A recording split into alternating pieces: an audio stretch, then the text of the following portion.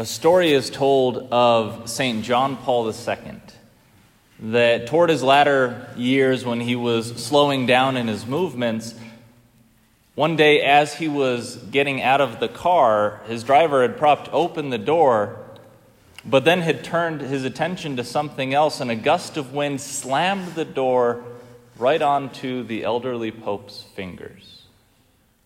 And if you have ever had that happen to you, you know the thoughts that came and the words that maybe came out of your mouth even sooner than the thoughts could be formed.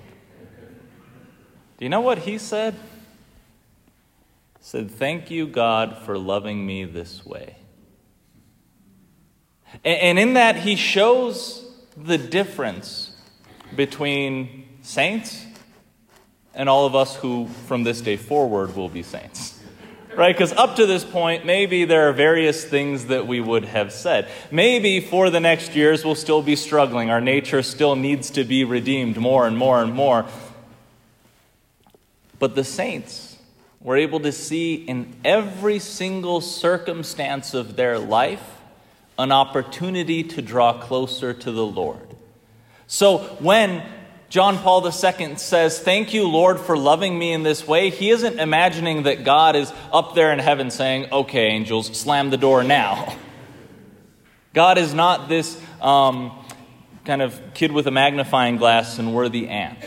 That's not how our suffering is to be interpreted. Our suffering is instead to be interpreted as something that God, even if in an absolute sense he doesn't will it, he doesn't want any of his children to suffer, because of our condition as fallen people in a fallen world, he allows it, and in every instance of suffering says, "I can bring something good out of this. I hate this. I hate that you're suffering right now. I hate that this hurts. But you know what? I can form a beautiful character in you through this." Another saint, St. Teresa of Avila, she said that even the worst life that one could ever live, filled with the greatest pain and betrayal, abandonment, loneliness, all of that mixed into one, once we're in eternity, will seem like nothing more than a bad night spent in a motel. And the saints had this understanding that more than the pain of the moment, more important than that, is the God who offers you eternity. And so today, on Thanksgiving, we thank God for loving us this way. We look at our entire year up to this point, and we don't just say, "Lord, thank you for the roof over my head. Thank you for the shoes on my feet. Thank you for the fact that I have air conditioning in the summer and that I have heat in the winter. Thank you for this church building where I get to worship you freely, that I don't have to worry about being on some government list." Right? Because we have brother and sister Christians in this world who do have these worries, who don't have any of the things that I just listed. And so yes, we thank God for everything that is good. We realize how merciful he's been to us. The fact that we have bodies healthy enough to bring us here. The fact that we have souls that have been able to be touched by the love of God. That somebody at some point preached the gospel to us. All of these good things we thank God for. We don't take them for granted. But if we want to be saints, we go one step further. And we thank God not just for the good, but we look at all of the difficulties of this year up to this point. We look at our family strife. Maybe some of the tensions that are still there. And instead of cursing God for them, we say, "Thank you, God, for loving me in this way." And in that little prayer, we don't say, "Yes, I love that I am not on talking terms with a member of my family." No, we say, "Lord, I know that through this you are bringing something good. You don't want this either, but I know that in this you are forming my heart to be more patient, more merciful, more humble, more forgiving, so that I can be your instrument in maybe healing this wound.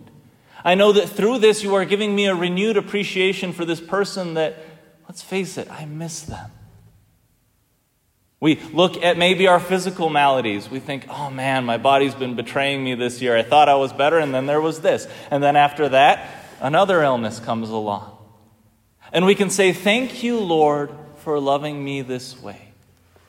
For within this, showing me my utter dependence on you for every breath that I will ever take. Thank you for making me appreciate the gift of health during those moments that health is not there. I know one thing that it took me a long time to thank God for is when in high school I realized, you know what? My knee is just never going to handle playing sports. Like maybe recreationally a little bit, but my whole dream growing up of being Michael Jordan someday. I mean, even with the healthiest of knees, I wouldn't be Michael Jordan someday. But a lot of my dreams had to be set aside. And at first, what I always thought was a curse, later on I was able to thank God because it was a blessing. Right? It changed my group of friends. It changed the focus of my life. It opened up my life to be able to invest more in my faith. And so today, I can't fill in the blank for each of you. Right? All of us have gone through things this year.